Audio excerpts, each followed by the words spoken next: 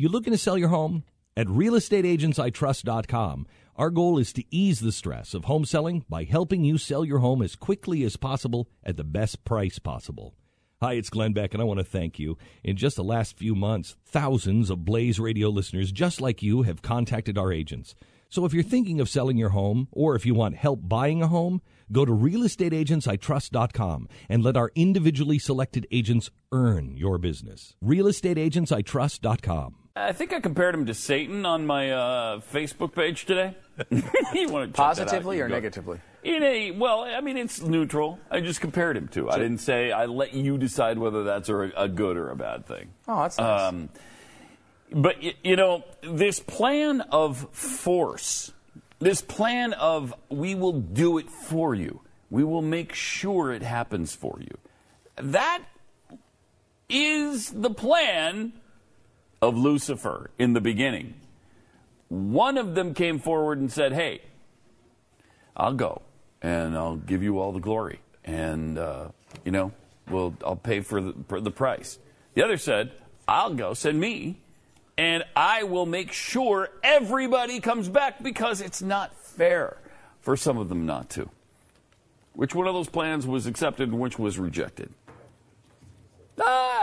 And then you compare that to the way conservatives think. That we believe in choice. Like if you are forced to give someone money through taxation from the government, that's a charity. No. You're not being generous. I'm not helping anybody. You're forcing me. That is not the plan. That is not the way to go about this. That is the plan of evil. And it amazes me that nobody seems to notice that on the other side, and that Obama continues to preach it. And I love the fact that all night he talks about how in this country you can't do certain things because the elite, I guess, are standing in your way somehow.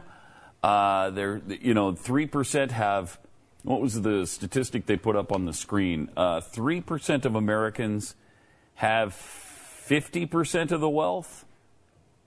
And that's, but they pay 85% of the taxation.